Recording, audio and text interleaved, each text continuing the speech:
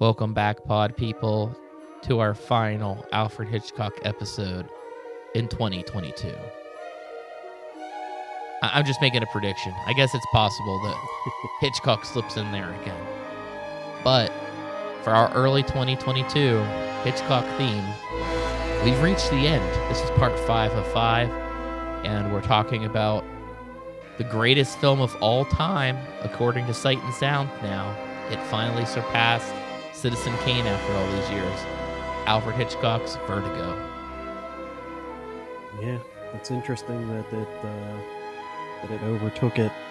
I don't know. I wonder what obviously they don't give reasons for why it overtakes it. Like, is it just because like people that were voting for it, or like the changing demographic of younger people voting, younger directors that were more influenced by this than they were by Citizen Kane just eventually? Because I know that's who they poll people in the film industry, writers, directors, for what they consider to be the greatest film, and it was Citizen Kane for so long, and that's almost like what my thought process is give it like another 10 years or so, and what'll be the movie from like the 70s or 80s, like will it randomly be, oh, now it's The Godfather 2 or something, or Taxi Driver, like is the one that's voted the most just because it just slowly gets look at the list. newer. I know for the longest time though, Vertigo was number 2 all the time. Yeah.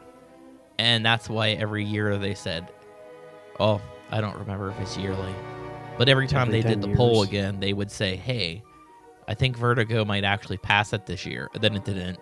So I'm sure if we look at whoever third is, it's a possibility. But I think more than anything, people have been excited to see like what was finally going to surpass Citizen Kane, because Citizen Kane's 1941, so there's been cinema for quite some time. But I don't know. Like, do I enjoy Vertigo more than Citizen Kane? I do. Is Vertigo a better made film? I don't really know. I can tell you the movie listed third on their most recent update, which was 2021, is Tokyo Story, which is And that's actually a an gr- older movie than Vertigo, technically. And it's a wonderful movie too. I could see it. The only in the top 10, the only movie that came out later than, well, technically two films are 2001: A Space Odyssey and 8.5. Are the only two films that came out after Vertigo in the top 10. Yeah, it's interesting because me and you, we didn't vote on this very British thing. Yeah. So it's hard to decipher exactly what makes the greatest film of all time. Obviously, there has to be all aspects of the filmmaking, like all departments, like everything has to be its absolute best, I would say. You know, from script to cinematography to lighting to set design and all and acting and everything. So Yeah, it takes a lot. Chuck was yawning. That's why it was like Yeah. I paused my thought Good to give us and then rambled off nothing. I also love the fact that the film, Orson Welles' Citizen Kane, his first film, which was always, he always, I guess, kind of gets mocked for that his first film's his greatest film, and it was just all kind of downhill from there for him. Whereas He's the like film, a child star, but Yeah. of cinema. and nothing ever was better than that. And then with something like Vertigo, that's a good like 35, 40 films into his career, closer to the end of his career than it was the beginning. Right. He actually did kind of become more of the master as time went along. Yeah. Hitchcock, as you said, he keeps perfecting and perfecting and perfecting. But at this time, he's also playing around a little bit. This and Psycho, I would say, are the ones that he plays around with the structure the most, more than any of his other films. And Vertigo, I think the only reason Vertigo was not as popular as Psycho for the longest time is Vertigo was one of the films that was basically shelved for 30 years. People couldn't see it. It was just word of mouth, I guess. It was like one of the 5 Hitchcock movies that Hitchcock owned and then released, obviously in our time with DVD and stuff had come out. But it's I don't necessarily know how to he definitely, we've already we started with Shadow of a Doubt. Well, we didn't start with it, but one of his early films from 1943 that he says is his favorite. And I just found it interesting too that even in this movie, I'll talk about it, he points out the flaws in this movie that bother him. And it's considered the greatest film of all time, and he sees his own flaws in it. He's like, it's right here. I have a big issue with this. Yeah. But yeah, you said your top 10 Hitchcock movies. This is number 1 for you? Yeah. It is. What's your number 2? Rear Window, you said? Yeah. It was funny, though, because we had done The Man Who Knew Too Much, Rear Window, and now Vertigo. And when I put on Vertigo, Steph's like, is Jimmy Stewart in all of these movies? And I said, nah, just the ones that we picked for some reason. No, he's just in the good ones. Yeah, he is. I mean, he is in a lot of his best films there. I think this is one of his better roles, too. I think he really does a great job. Yeah, he definitely doesn't. This one doesn't have him. I think this one and Rear Window both don't have him going into that, like, too great. Like, again, we've mentioned Rope a number of times. Like, Rope's the one where he gets like a little too eccentric with his performance at the end of that film. That he gets a bit much, and he doesn't really do that in The Man Who Knew Too Much. He doesn't really do it in either. I would almost say like kind of gets better and better with these Hitchcock roles till he gets to Vertigo, which is, I don't know, maybe I kind of like one of his more Hitchcock's like stranger films in how it's structured and set, in just the way it kind of divides itself into two separate halves. In the first half is very interesting. Even just the way it starts with a random chase scene, which is not many of Hitchcock's films just start right into action or something like that. They almost always like are real slow building up into something. I mean, and there's not really much action in this movie beyond that opening scene. Yeah, we get that, and it's when we learn we got a rooftop chase, Vertigo. which kind of reminds me of The Matrix. It's influenced movies clearly over the last several decades. Yeah. But yeah, it starts with the chase, and Jimmy Stewart is up on the rooftops. Yeah, I mean, yeah. His cop partner falls to his death. His cop partner, the unnamed policeman. Yeah, it's actually, I really like how it's set up. He basically misses his jump, and he's hanging on, and this other cop that's chasing this bad guy, the unnamed cop that's chasing the unnamed bad guy, decides to come back to help Jimmy Stewart, and he ends up falling to his death while he's trying to help him. And I love, very early on the film, Jimmy Stewart's like, they said that it's not my fault, but I think that Hitchcock did a great job where that's like something that people would say, and you can't 100% blame him, but he did factor into the reason why that guy fell, because he made his jump. He went back to save you. So, yeah. and he doesn't hound on that idea any farther in the entire movie.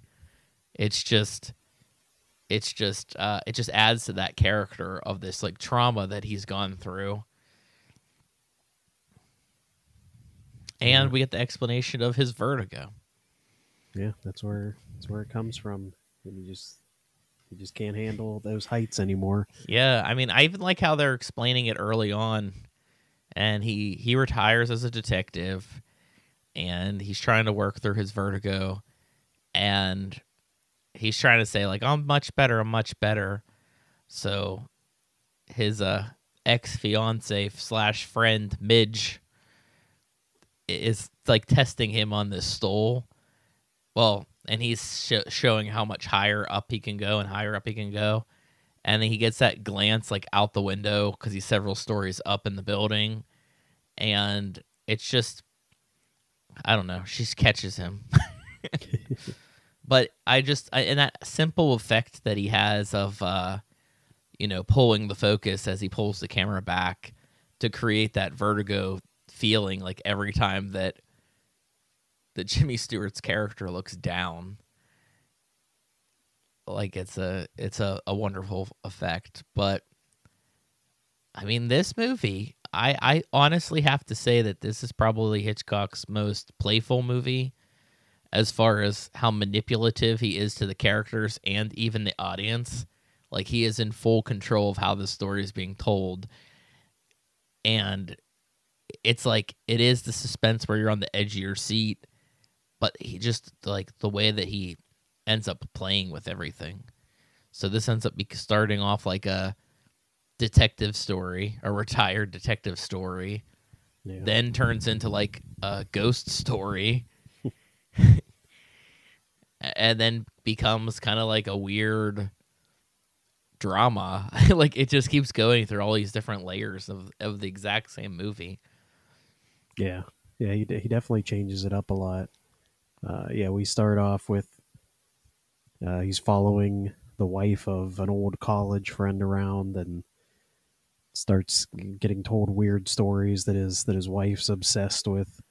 As some old ancestor, like her great grandparent or something, that she's obsessed with her, and she wants to do all this stuff, and he says, like, she zones out and goes somewhere else while she's thinking about it, and she goes to all these places, old graveyard with a headstone from her great grandmother, and a museum with a picture of her, and the old house that she used to live in, and it just really builds up this very repetitive structure there, where it seems like he just follows her around, and she just keeps doing the same thing. She goes to the same places. And then when he asks her about it later, she says she's never been to any of those places. She's never done any of that. He pulls her out of the river or out of the bay when she jumps in. And that's what he starts to like really believe that story. His friend says that he thinks that she's possessed. It's a great way to start a private eye case. It does really go back to that noir element that we love so much. Just follow my wife around, and it's strange. Yeah. But just the way that he pieces it all together is great too. And as he starts following this woman around, he ends up crushing on her. He essentially starts falling in love with her, which is like another one of Hitchcock's things. Is this weird? Like, it kind of goes back into Rear Window with that like voyeurism, and the character that just gets infatuated with this person who has no idea that they has no idea that they're being watched. Yeah. ... Well, but although appendices, although she does know she's being watched, because it was all part of the plan, I guess. If you look at it that way, because there are like moments where it almost feels like, I didn't want to straight up say that, but where you're like, how does this woman like not notice? Because Jimmy Stewart's, like, for being a detective, doesn't seem like he's like he stands like very close to her, like not even really like that far. He's an okay detective, but when you're possessed, you don't notice what's going on around you. That's just supposed to be the thought process there.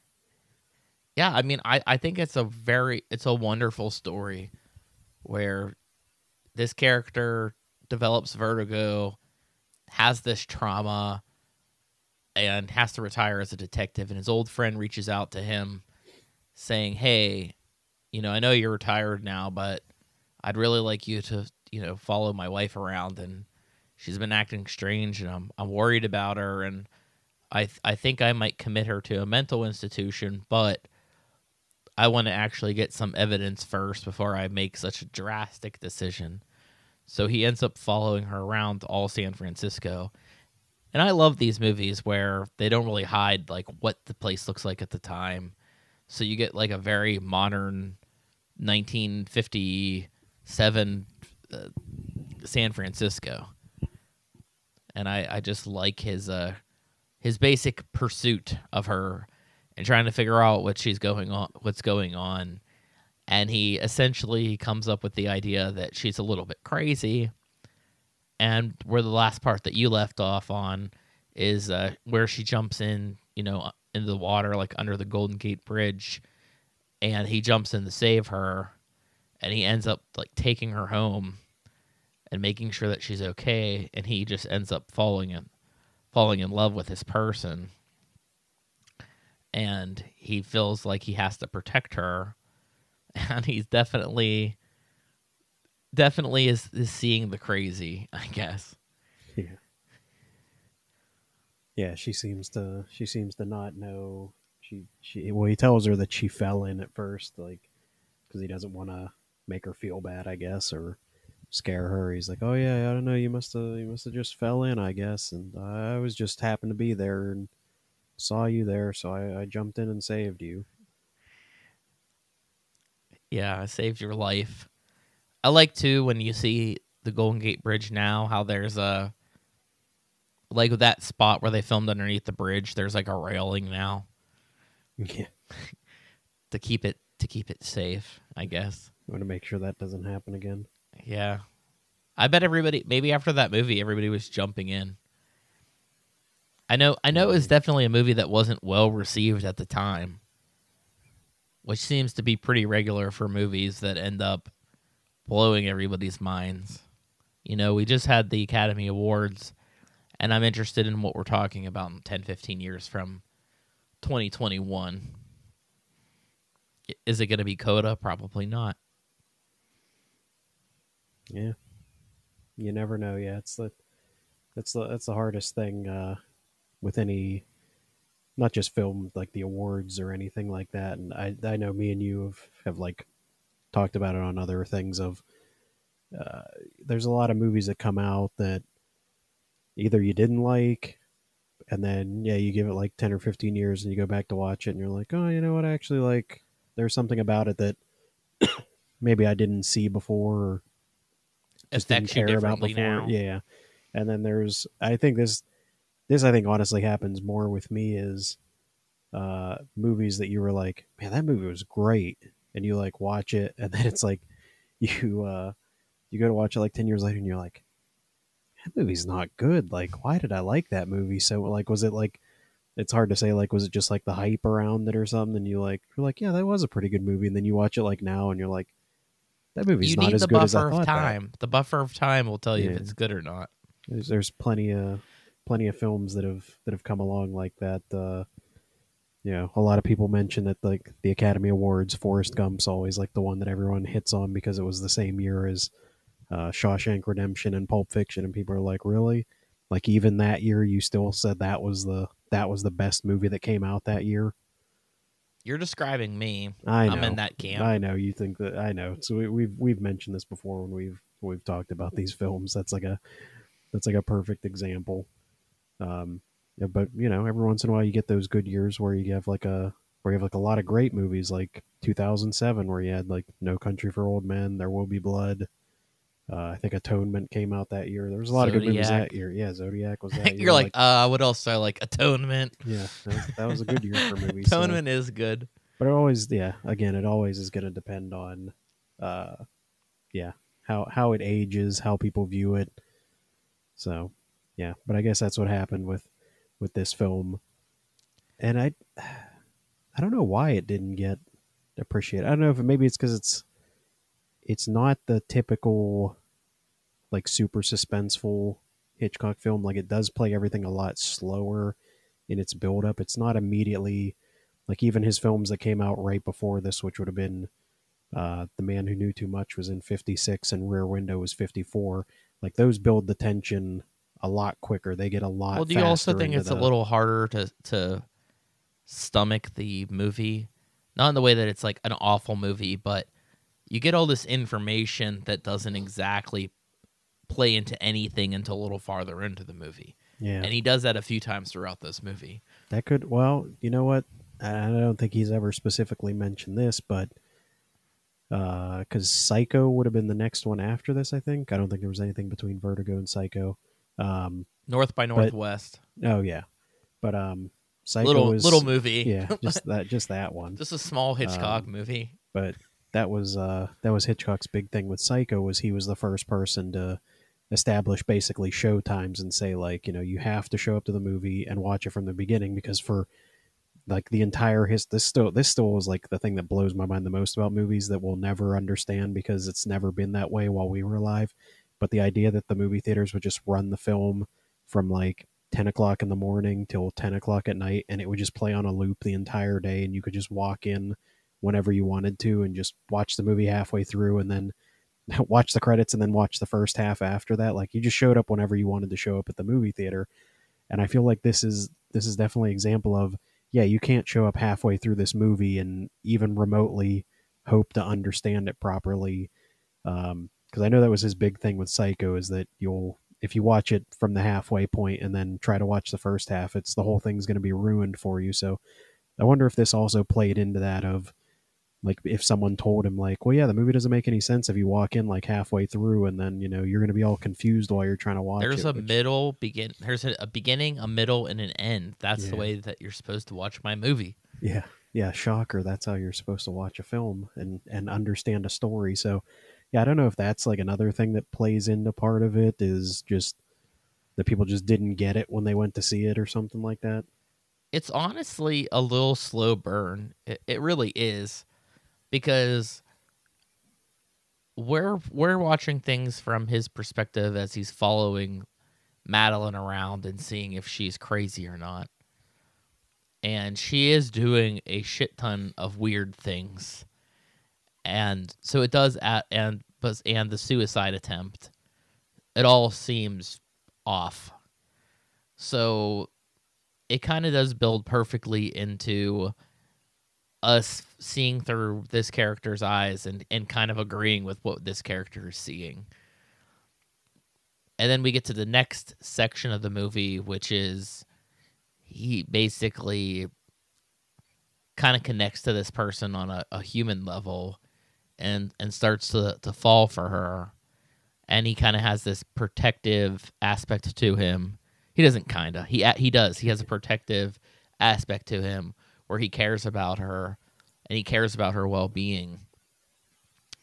And he gets that point. One of my favorite scenes. It's like a good comedic moment after he rescues her from when she jumps into the water. When he goes to follow her the next day, and she's like driving in circles, and he's like, "Where is this woman going?" And then she drives up to his apartment. That's one of my favorite like kind of like joke scenes in the film is when he's just like he just looks so confused. He's like I don't understand where she's driving to, and then like she shows up at his apartment. He's like, oh yeah, and from that point on, that's when he starts. He gives up pretending to follow her. He just decides that he'll just get in the car with her and they can just drive somewhere. Yeah, and you have like the beautiful scene where they're like in the redwood forest, and they keep doing this shot where he really obsesses over her hair, and he kind of sees her in I don't know how to describe it, like a spiritual kind of way is the way that Hitchcock lights it. I don't want to say it's ghost-like yet at that moment, but as if he's seen an angel or something. It has that weird aspect to it. And it's incorporated into the way that this character feels.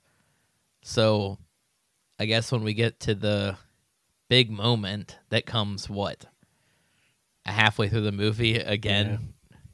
This is Hitchcock's favorite, like, halfway, some weird shit's going to go on. Yeah. So this is actually kind of weird because when you think of story structure, this really goes against the grain. Like, what is the catalyst? There's like almost two of them in this because the character's vertigo plays into it, but it's more of a setup than anything. It's not really what happens that changes things. It's this long period of time from his investigating up until this suicide attempt that she pulls on him, and he chases after her, and she goes up this what would you call it, like the bell tower of a chapel. Yeah. So she runs up this thing, and he's trying to chase her to stop her, but his vertigo hits, and he can't follow her up anymore. He's like getting ill, and she ends up jumping to her death. So the vertigo has done him in, and then he's basically tried, though there's a hearing for about what happened to her, and they deem that it was suicide and that there's nothing that, could have been done. So it all fit this doctoral, he's a shipyard guy, his friend's story. Yeah. And then he's just really depressed about it because this is the second person that's died on his watch. So, I mean, at least over the course of this movie, maybe he's had more deaths growing up too. But I like how he's just like longing after her and kind of like looking at all these things that remind him of her. And then this is where the Hitchcock comes back into play. He sees her again. He sees her on the street. And, obviously it's Kim Novak again, but she's brunette. She looks different. Her hair's done differently. Well, this is as far as we know, this is a year later, because don't forget he has a whole psychotic. Oh yeah, he did go to a psych ward himself. That animated sequence that I think is really cool. I do like that whole sequence is really his head really floating crazy around. and fun. Yeah, all the strobing colors, and his head like explodes into flowers. The flowers that are like the bouquet that the painting has. That whole sequence is fun and weird right in the middle there where he just snaps and I honestly, that is a big thing for me to gloss over, because him snapping kind of plays into the fact that what is he seeing now? Is he seeing what he wants to see? Yeah. Or is this person really there? Yeah, that's I love when he's in the psych ward, and that woman's there with him, Midge, and she's like, maybe we could play you some Mozart. Would you like that? And he's just sitting there. He just stares at nothing. Like he's just so blankly out of it. She's like, we have all sorts of music. We can play you Beethoven. She's like making jokes about it. She's like, what if they switched your charts? They'd play you Bach instead. Ludwig van. Yeah, a good bit of that. But yeah, then that I guess, like we were saying, that's what plays into more of the next sequences is now that you know that he's had a complete psychotic breakdown over all this, and it's been over a year that is this girl that he sees on the street, is it actually her? We kind of see him. I think he goes to like all the places that he expects to see her. He goes to we see him at that restaurant where he first saw her with the husband at the very beginning of the movie, which is why it works with the breakdown. He's revisiting all these places, he keeps and ends up back, seeing her. So he sees all the women that like all have that same kind of hairstyle and wear those same kind of outfits. He gets turned by that look. Yeah, it confuses him. He sees the same car in the driveway of the house where the husband used to live, and he starts asking that woman, like, oh, whose car is this? She's like, oh, it's mine. I bought it off the guy that used to live here. And no. And so yeah, it's definitely one of those. The guy oddly left the area. Yeah, he left. He packed up everything, which he told us at the beginning of the film that he hated the shipping business, like didn't want any part of it, but it was his wife's family business that he married into, so he was stuck with it. He didn't really want anything to do with it. So yeah, he's definitely he's hoping. Yeah, it's one of those like definitely wishful thinking. Like he's hoping he'll see her when he goes to revisit all these places. Like he still doesn't believe that she's dead, but like he almost can't believe it when he actually does see her. And then the creepy is he follows her. Yeah, he follows her up to her apartment. knocks on her door, and she's like, "This is inappropriate," essentially. He's like, you just look like a lady that I used to know. I've heard that one before, Yeah. which is great because it does sound like a pickup line. You remind me of somebody that I used to know. Yeah, so she lets him in and allows him to talk to her, and he basically creeps his way into a date. So he leaves, and then we get this reveal, which isn't very much farther into the movie. The audience is told about the setup, and she basically writes a letter and tells it through voiceover, which maybe is not the greatest, but visually we get to see it too, which is pretty cool, where she pretended to be this guy's wife, and Jimmy Stewart never actually saw what the real wife looked like, so he thought that this person was the wife, and when he chased her up to that bell tower, the shipyard guy, I'm forgetting his name right now. Hester. Yeah, Esther was up there with his wife, his dead wife, and he threw her. So he knew, and this is Hitchcock's biggest problem with his own movie, that the vertigo kicked in and he wasn't able to make it up those steps. And so the fact that he wasn't able to make it up, he was set up as a witness. Yeah. A witness for murder, essentially. And they built up everything quite nicely, I think. But Hitchcock was like, even with the vertigo, the guy could have probably made it all the way up. Like he just conveniently couldn't make it through the trap door. Oh, yeah. But she's in love with him, according to her. But she can't tell him quite yet. So she wants to spend more time with him. It's kind of weird. I mean, I guess she obviously faked her suicide when she tried to jump into the water.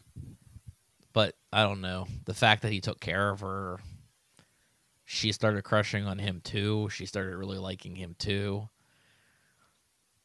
Yeah, but she was part of the plot. She couldn't. She wanted whatever money she was getting from the husband to follow through with their plan, I guess. I do like too where he's like basically trying to make her look like Madeline, and it's weird though because she clearly has the same face. Like it's clearly the same person. But I do like when they're doing the suit shopping. He's like, I want to buy you a suit. And he's like very specific about the suit that he wants. And the shop owners are like, we like a guy that knows what he wants. This guy really knows what he wants. Yeah, that's when like the whole, the end of the movie. There's like his obsession like starts to go just completely Well, think insane about the at that weird point. sexist times too, where like they sit down and the guy picks out the outfit, and then when she's at the salon, the lady's coming out to tell him that he's getting what he wants. Yeah, which is essentially getting her like, he's like, you can do the right color, right?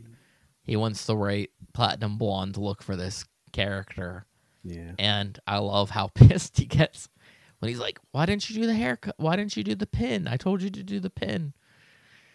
yeah. He tries to like go along with it for a while with her just looking like she does, but it's not enough. He's got to have everything exactly the way that it was with Madeline, or what he thinks was Madeline. Yeah, he's to keep making all the changes. And I do really like that scene though, when like his obsession like kind of reaches its peak, which is when like she comes out of the bathroom, and like now she finally perfectly looks like she did when he saw her last time. And it has that same shot of her in the redwood forest. Yeah, he does that, and he does that great edit, like where he spins the camera around them, and it transports him back to the time that he kissed her in the stables at the church, and then it spins back to them being in the room, and it's like, It's a really cool effect. yeah, and it's like it does seem like that's where it would have ended. Like it's just that, much like all of Hitchcock's films, or a lot of them, there's just that one piece that just ruins everything. You know, It's always jewelry. it's always jewelry. He loves to use the jewelry as the deal breaker that somehow ruins the whole plan.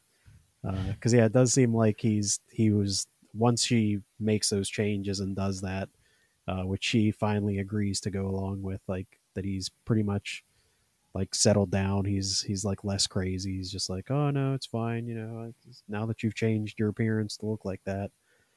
But yeah, when he Like, I sees need the to get this out of necklace, my system. yeah, yeah, when he sees the necklace that he knows she had from the painting, that was like the great grandmother's necklace.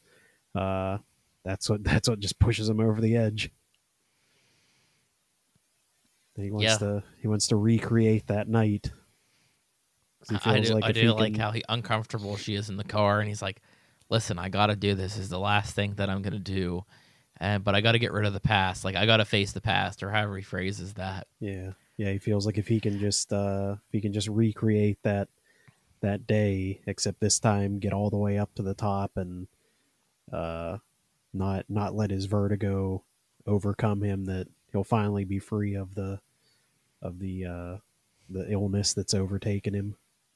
Yeah, isn't it mentioned in this movie too that trauma can cure trauma? Essentially, Yeah, yeah, like that's what another that. traumatic experience is probably the only way he's gonna get rid of the vertigo.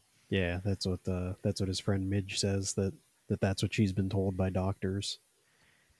Yeah, I mean, there's another great moment too where I like he calls Midge out. This is I'm backtracking slightly, and he's obsessed over this woman, and she knows the painting of like the great great grandmother or whatever.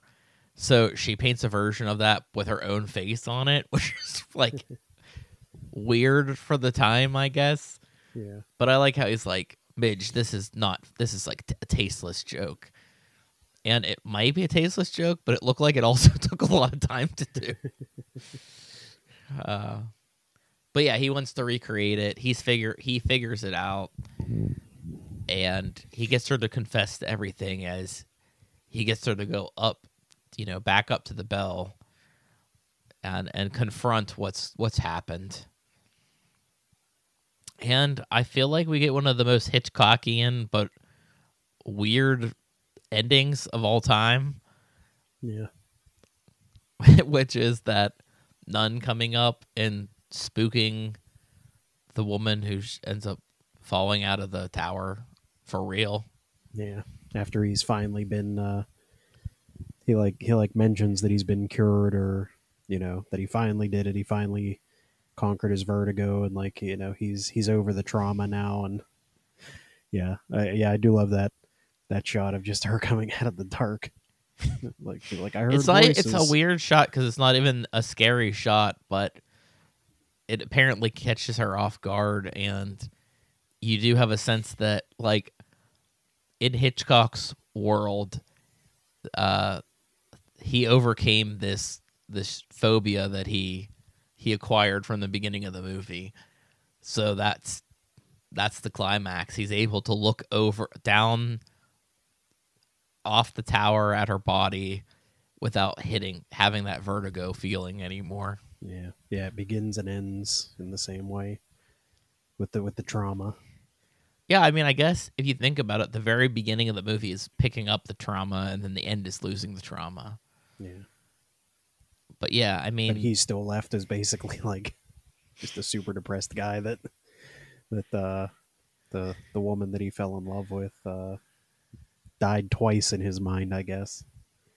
it all the trauma always happens with somebody falling.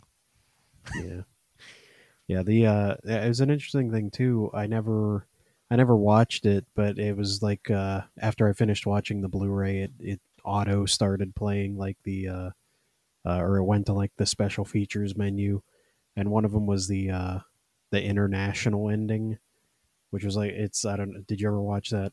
No. It's just a weird tagged on shot. That and it explains in like before they show it that they added it on for international cuts because they felt like it didn't. I guess they felt like that was too depressing of an end, but it doesn't really change. He overcame his vertigo. Yeah, well, no, it's still the exact There's same nothing ending. more positive than that. Yeah, it's still the exact same ending, but then it then cuts to him going to Midge's apartment, and there's a radio playing. That's the guy on the radio is like, and they're extraditing Hester back to America so he can stand trial for the murder of his wife. And it's like that's the random extra thing, but it feels so pointless because it's like the point isn't that guy killed his wife. Like that's not the real point of the movie here. Like And that guy naturally, you gets feel like justice. something like that's gonna have to happen. You don't know where he's at, but the story's gonna come out. Yeah, Guy's but a how can detective. yeah. But no, then everyone will just think he's crazy if he tries to tell that story. They'll be He like, has the really? Another guy? Yeah, but what evidence? He has no evidence. His evidence is his word because she tore up her letter explaining the whole plot. Like he has no evidence. What about the necklace? It's just a necklace. What does that prove? What about eyewitnesses? There aren't any. There's no witnesses He's to her the at all. he's the witness. He was the witness for the first murder, and he testified that she killed herself. What about the nun? She was a pretty good witness. Well, the nun's just gonna be like, "Hey, man, I just came out onto the roof, and that Do you lady think fell." that's Hitchcock saying something about religion? Having the nun scare this woman to death? Yeah, because he was like scared by nuns when he was a kid or something.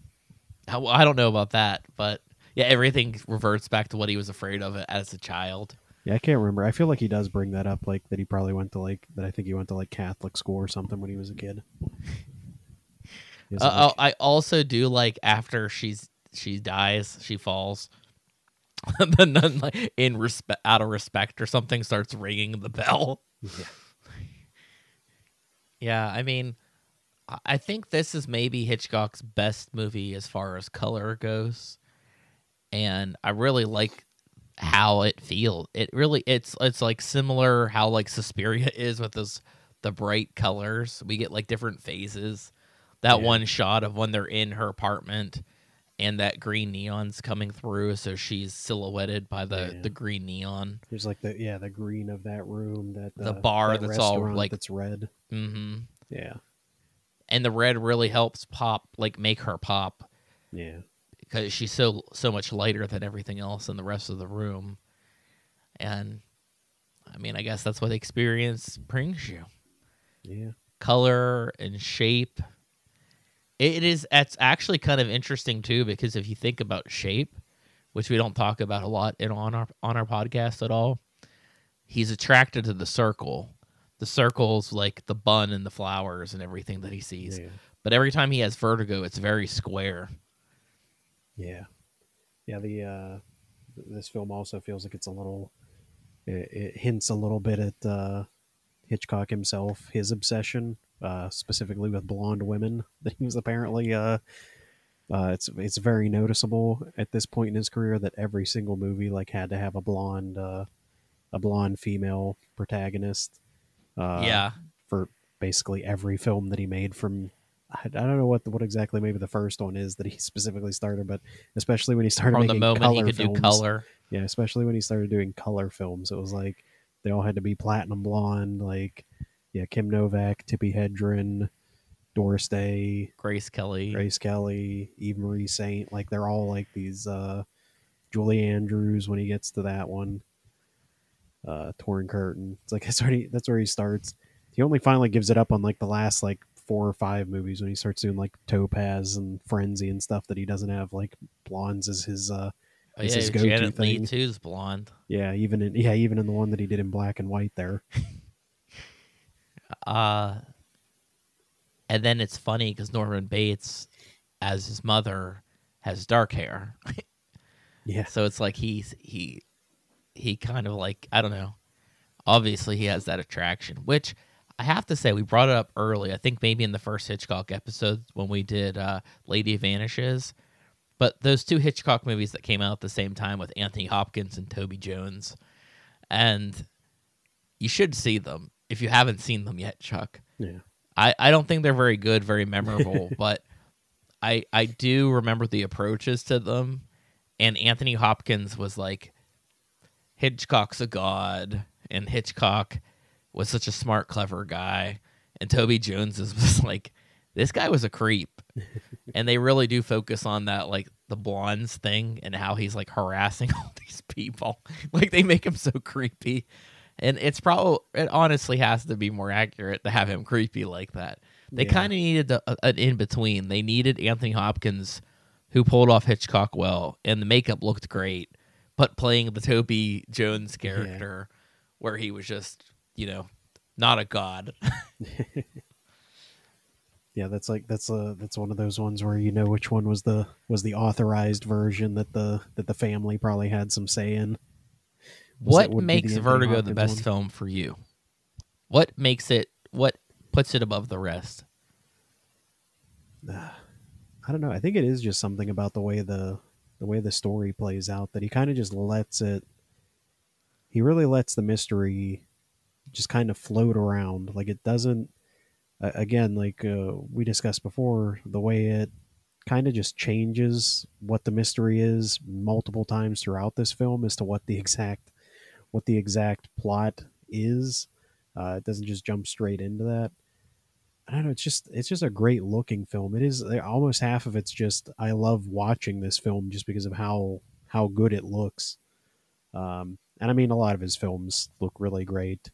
Because he knew exactly so like the theme of obsession is clearly done better in this than Rear Window. And I know that's your number 2 choice. But Rear Window's obsession, that character is verbally talking about his obsession. He's obsessed with what's going on in this other apartment. And I think Vertigo is more visual, and you can kind of understand where he's coming from almost the entire time. Like the Vertigo's visual, the following is visual, the following in love is visual. Like everything actually comes down to what you can see. And I don't think it really force feeds too much into, like, the only part of this movie that I would say is bad, and I'm sorry, it's literally the part where she writes her note, narrates the scene, and then tears it up. Yeah, that's it's the only thing where it's like you couldn't have done that visually too.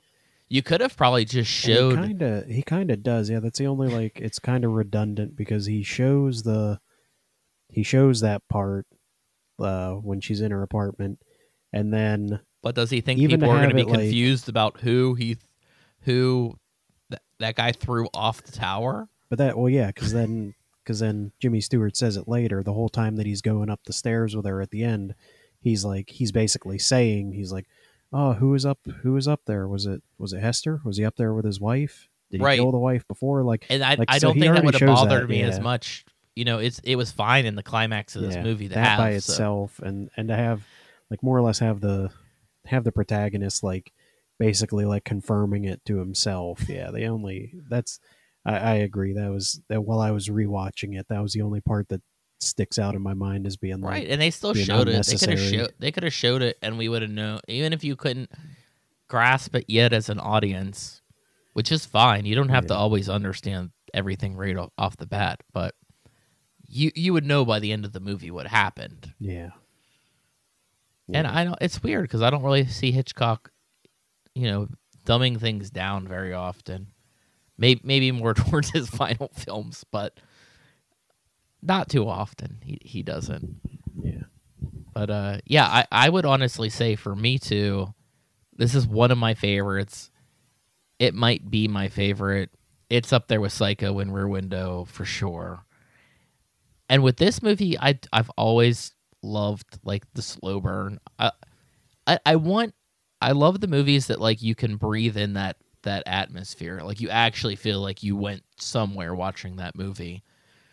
And Hitchcock does that great job of, do I really want to be here, though? Like, I feel slightly uncomfortable following this person around, and I am not quite sure what I'm getting myself into. But being that the opening sequence all in red with eyes and all the crazy opening effects, I'm sure this movie's gonna get fucking out there. Like that's what my expectations are going into this movie. I will say though, this kind of also I had the same vibe with this movie when I first watched it, where I wasn't sure how I felt about it. I did like it, but I was like, was weighing it out in my mind as if I thought that it was Hitchcock's best. And for the longest time, I would say, no, it's Psycho. Psycho's his masterpiece. But honestly, this is fair enough to say is his masterpiece too. Even Rear Window, like there's a few of them. I wouldn't really argue it. If you're like, it's Marnie, I'd be like, the fuck it is. No, even Frenzy, I do like Frenzy, but I it's like a little bit past his time, but he like has like one more spark of what I want from Hitchcock. Yeah. And I guess that's like, it's interesting following him because this movie that's specifically about obsession. I mean, obsession's a big theme in a lot of his later movies. Psycho and Rear Window. Yeah. And obviously he has this obsession with trying to get these ideas right. So we talked about how he has that The Wrong Man story that he likes to keep revisiting again and again and again.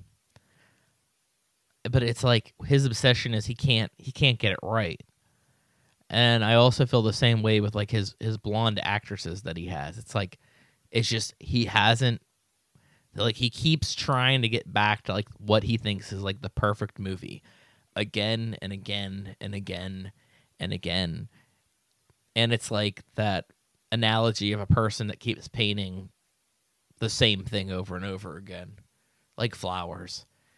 Every time you paint them, they're just going to get better and better and better and better. People might think it's repetitive, but you're actually growing as an artist. And I think that's what Hitchcock's been doing the entire time. And I feel that people study Hitchcock. Like, we're able to break this apart just by watching it. I think he was really hard on himself. I think he really broke down his own movies very harshly. Because even this, he picked it apart. So it's interesting to like go back to something like Shadow of a Doubt, where it ended up being his favorite movie. I guess it's close to perfect in his mind, as he never peaked past that. But I don't know. I wonder what he would say is his most favorite film now. It would be interesting from the grave if he's able to see what people like. He's listening to our podcast from the grave. He's like, this is terrible. The Cinema d'Amore, which is Italian or something, with these Pennsylvania redneck sounding people. Yeah, because they're really butchering my Vertigo right now. Even in like listening to like Hitchcock Truffaut or reading the book, like it doesn't seem like he was always necessarily out to like satisfy critics or something like that. But it does seem like when critics like didn't like his films, like he almost kind of just goes, "Oh yeah, I guess that probably wasn't that good" or something like that. Like he is like too hard on himself, or he criticizes his own work frequently, and it seems like if they kind of like said something was bad with his movie, he just like went along and was like, "Yeah, I guess that probably wasn't like, yeah." If he could see now that people are like, "Oh, Vertigo's like the greatest movie of all time," he'd be like, "That's what I always said. Vertigo was always my best movie." Like, you did bring up a good point though, and this will probably harken back to all of the directors. Directors that we've previously talked about, the director we're going to go into next month. Why are their movies so good? Are they making movies for the audience? Obviously, Hitchcock's making movies for himself. He plays with the audience. He understands what the audience is, and he like incorporates that into his films. And I would have to say that Kubrick, the Coen brothers, they're all doing the same thing. Their style's different, but it's them making a movie for themselves. And I think if you're looking, this happens all the time. If you're trying to make a crowd pleaser or you're trying to figure out some formula, you're just going to fail. You know, when you see all these copycats for other movies. Yeah. Yeah, that's one thing I would definitely agree with, especially Hitchcock and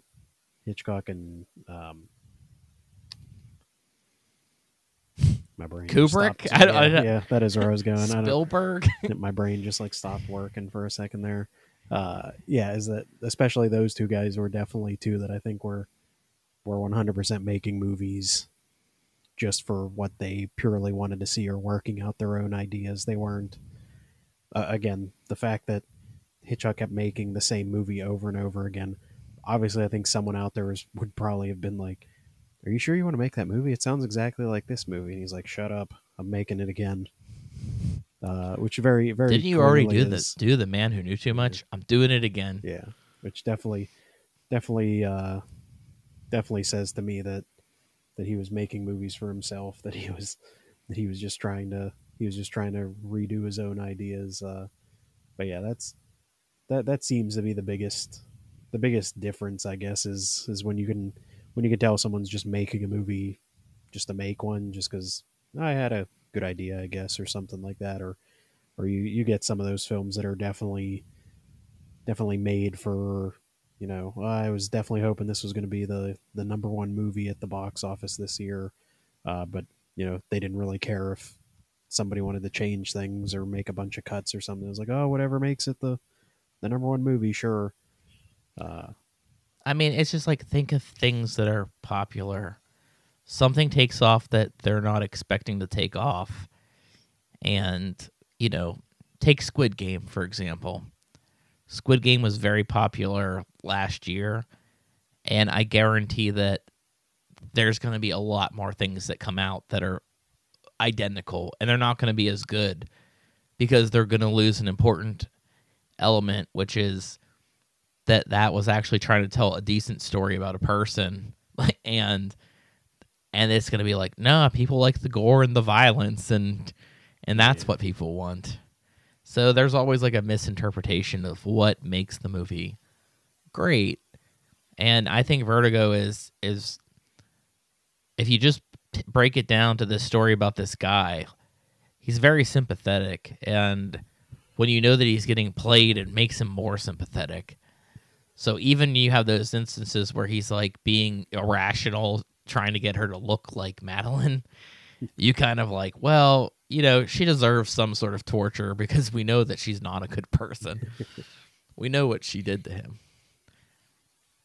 I guess as we close out Hitchcock, the only other thing I would ask Chuck is like, what's the number one Hitchcock movie you would recommend that we didn't talk about?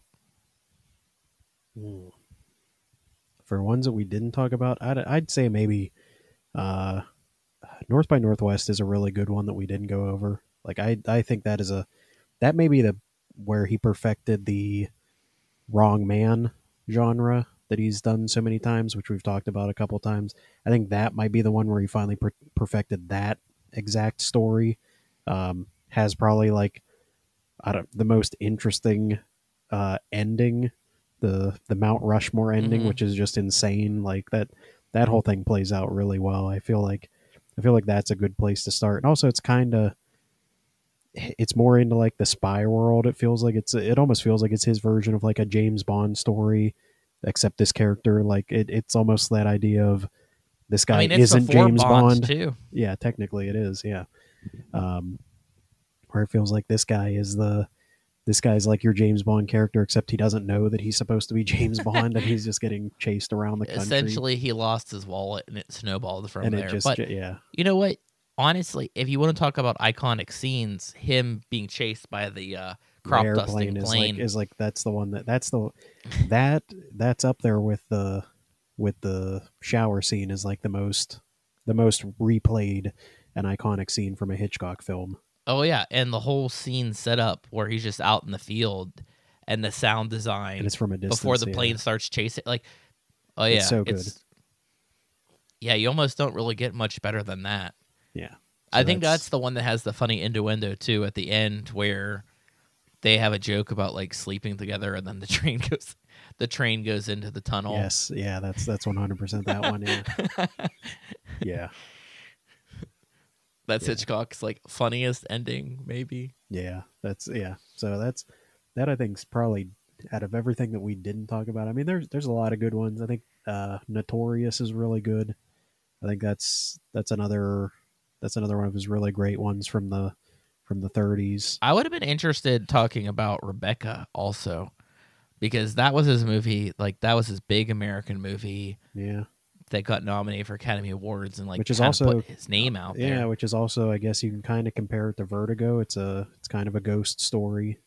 Yeah, dealing with a husband that maybe was involved in his wife's death or maybe wasn't. Like it gets very very muddled as to how Hitchcock much he was involved is in that. Dateline before Dateline. Yeah, yeah. Rebecca's a really good one to go with. Yeah, like you were saying that about Or The Catch a Thief is really good too, I think. yeah, And it has that really strong Hollywood charm to it. yeah, I feel like that's like 90% of that movie. yeah. That's a fun one.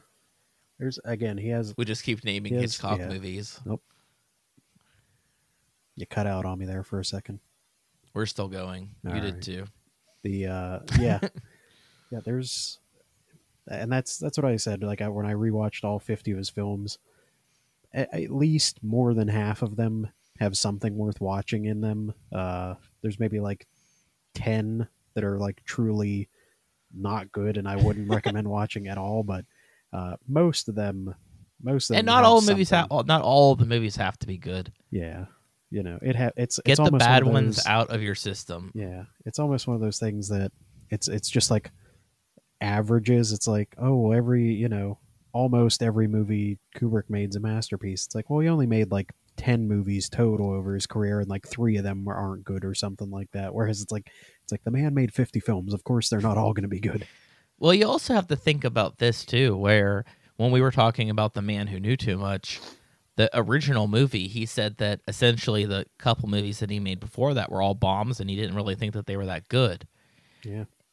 And he was surprised that he was still being allowed to make movies. And could you imagine if at that point in his career he got shunned and they just said stop? Yeah. He would have never went on to make anything else. And I also think that that's a high probability going to happen to some other director that is out there right now. You know, they make one movie and the second movie bombs, and the third movie everyone's like, and it's like, just give this person a chance, and maybe they have other movies that'll be coming out, and like, I don't know. I mean, that's kind of happened with like just one that I can think of off the top of my head. That's almost like Neil Blomkamp. He had District 9, and everyone was like, oh, that movie's amazing. Then he did Elysium, and people were like, that was okay. And then he did Chappie, and people were like, it's not good, buddy. Like, he hasn't really done anything. And they didn't let him do Alien, and he was the one that had the idea and of kind of like a way to bring back Sigourney Weaver and everything. Yeah. And she was all in on the story, and Ridley Scott's like, I think I'm going to come back and make Alien again. And now he's done 2 movies, and it sounds like he's still interested in doing another one. Yeah. He's only 80 years old. He's like, I got to make another Alien movie now. Yeah. So we'll see how that goes. But yeah, it does. I guess it does happen. You get some of these guys that, just I don't know. Maybe just these studios are a little bit more. They kind of are, I guess, in general, more careful with their money. That's largely been like everyone brings up that's guys like Scorsese and Coppola or whatever say that like, oh, Marvel movies are terrible, like they're not real movies or something like that. Which I don't agree in that sentiment, but I do know what some other people have mentioned about the way the movie industry is at a point now where it's like all or nothing. Like the studios only want to invest in like $200-300 million movies that they hope are going to make triple that money back, or they're right. investing Everything in like Scorsese does is stuff. like super expensive for some reason. Yeah, or they're getting like the super low budget, like, hey, here's like $1 million, like film something, like the Bloomhouse method of like, hey, Yeah, film a Blumhouse, yeah, and A24 or something yeah, like all that, like these those small those. ones. But there's no like, I feel like Hitchcock for like a lot of his films was like he was one of those guys like in the middle. Like his movies weren't like always the most expensive movies, and that's kind of largely been like pushed aside. It's like you're either making movies for $200 million or you're making movies for $3 million. There's no like in the middle. Right, and I think Blumhouse had this great setup where they weren't going to do movies that were over $5 million to make. They've broken the rules since. Yeah. I think Us was 10 million or something, and I'm interested to see what Nope is. Like how. I definitely think the intrigue is there. It almost feels like an M. Night Shyamalan movie from 20 years ago. Like they're really like, what's the mystery? What's going on with this? Yeah. And that's perfect. A perfect trailer, a perfect tease. But we'll have to see if like, do they throw more money at it? If they throw more money at it, they're not going to get as much back because Get Out, I've brought up many times before, being as cheap as it was, it made so much money. Yeah. When you think about the percentage. Like, just like if you think about a big movie, think of Spider-Man or the Batman, how much money went in to make that movie, and then how much money went into advertising, and they might be profitable, but they're profitable by what? Yeah. So little compared to something like Get Out that's like, you're over 50 times making what that movie was worth. Yeah. Like you made bank. I guess that's why they're like, these Halloween movies can be a little bit more expensive now. Yeah. I think that's a good model though. And then another movie that I loved recently was X. And that was another movie where this guy basically said, I don't know if this movie will work or if anyone would be interested in making it, but he put his script out there and A24 said, all right, let's do this. And it's strange because it owes so much. I know I'm not talking specifically about that movie, but it owes so much to things like the Texas Chainsaw Massacre, but it feels so fresh compared to what I'm seeing in theaters lately. Yeah. I mean, I don't know. I guess that's the biggest key. How do we make things feel fresh? And you brought up the superhero genre. I think the reason why it hasn't totally collapsed on itself yet is that they have all these different subgenres that they're able to explore with the superhero movies. So they're not really doing those like paint by number origin stories anymore. Yeah. They're trying new things, and because they know they can't keep making the same movie over and over and over again. But will it fail? I don't know. It's going to have to be the longest running genre of all time, I think, for like Boom. It's been strong since like what? The mid 2000s, so like a good 15 years of like being like almost like constant superhero movies.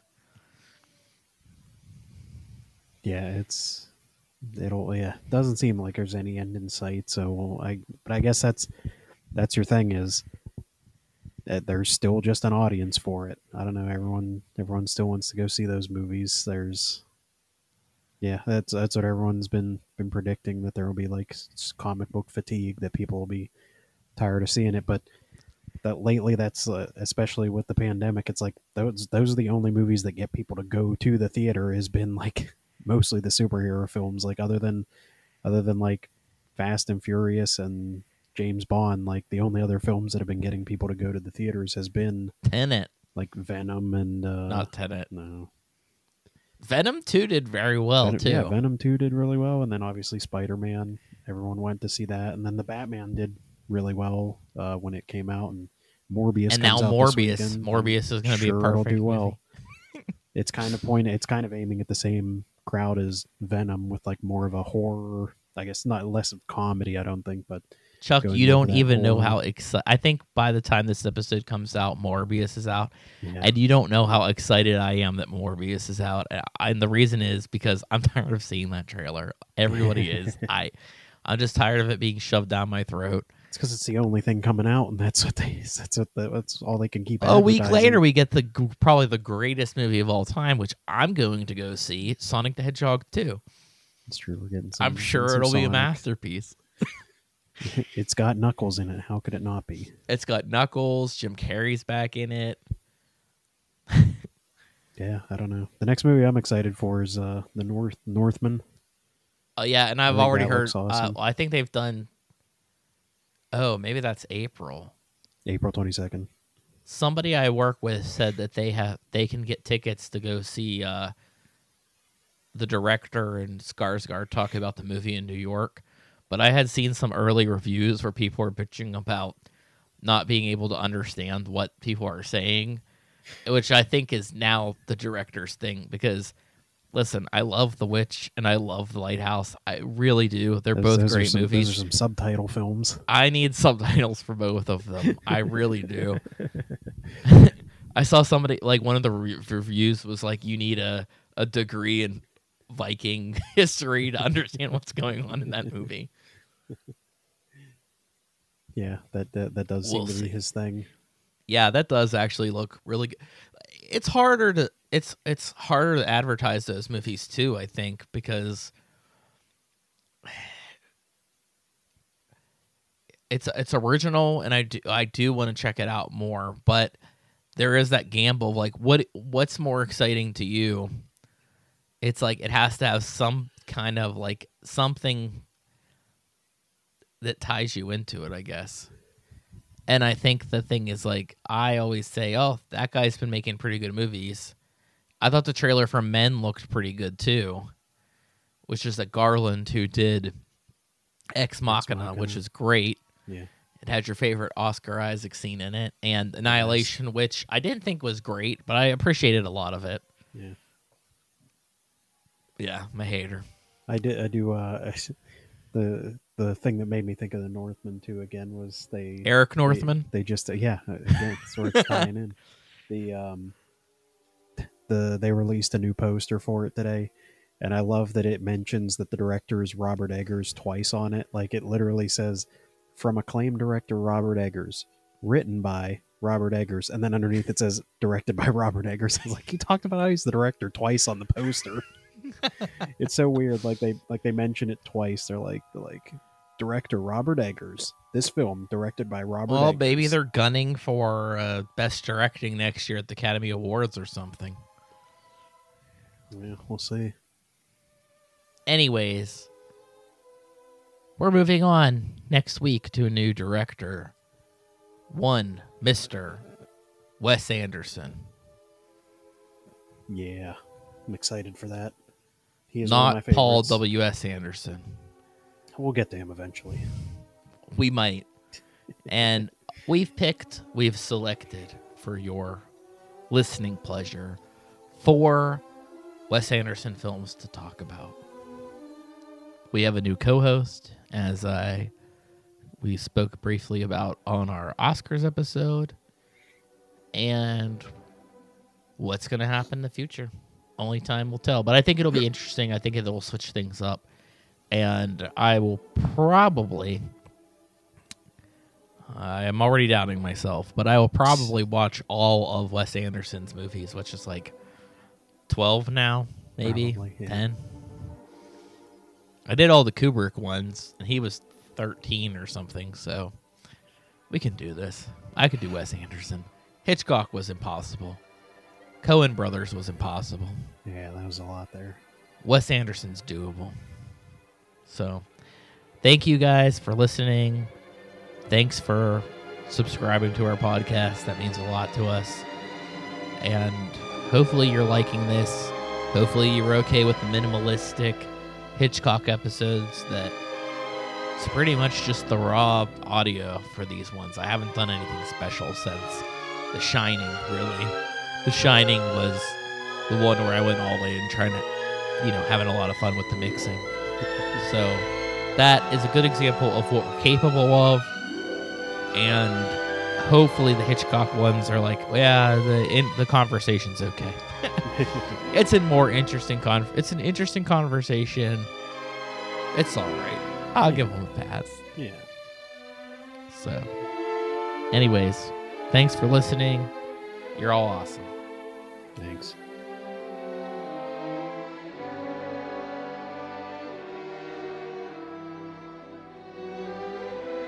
We're Cinema D'Amore. Follow us on Facebook and Twitter to stay up to date with news and information on upcoming episodes. Find us on Apple Podcasts, Google Podcasts, Podbean, Spotify, Amazon Music, Audible, Pandora, Alexa, or iHeartRadio.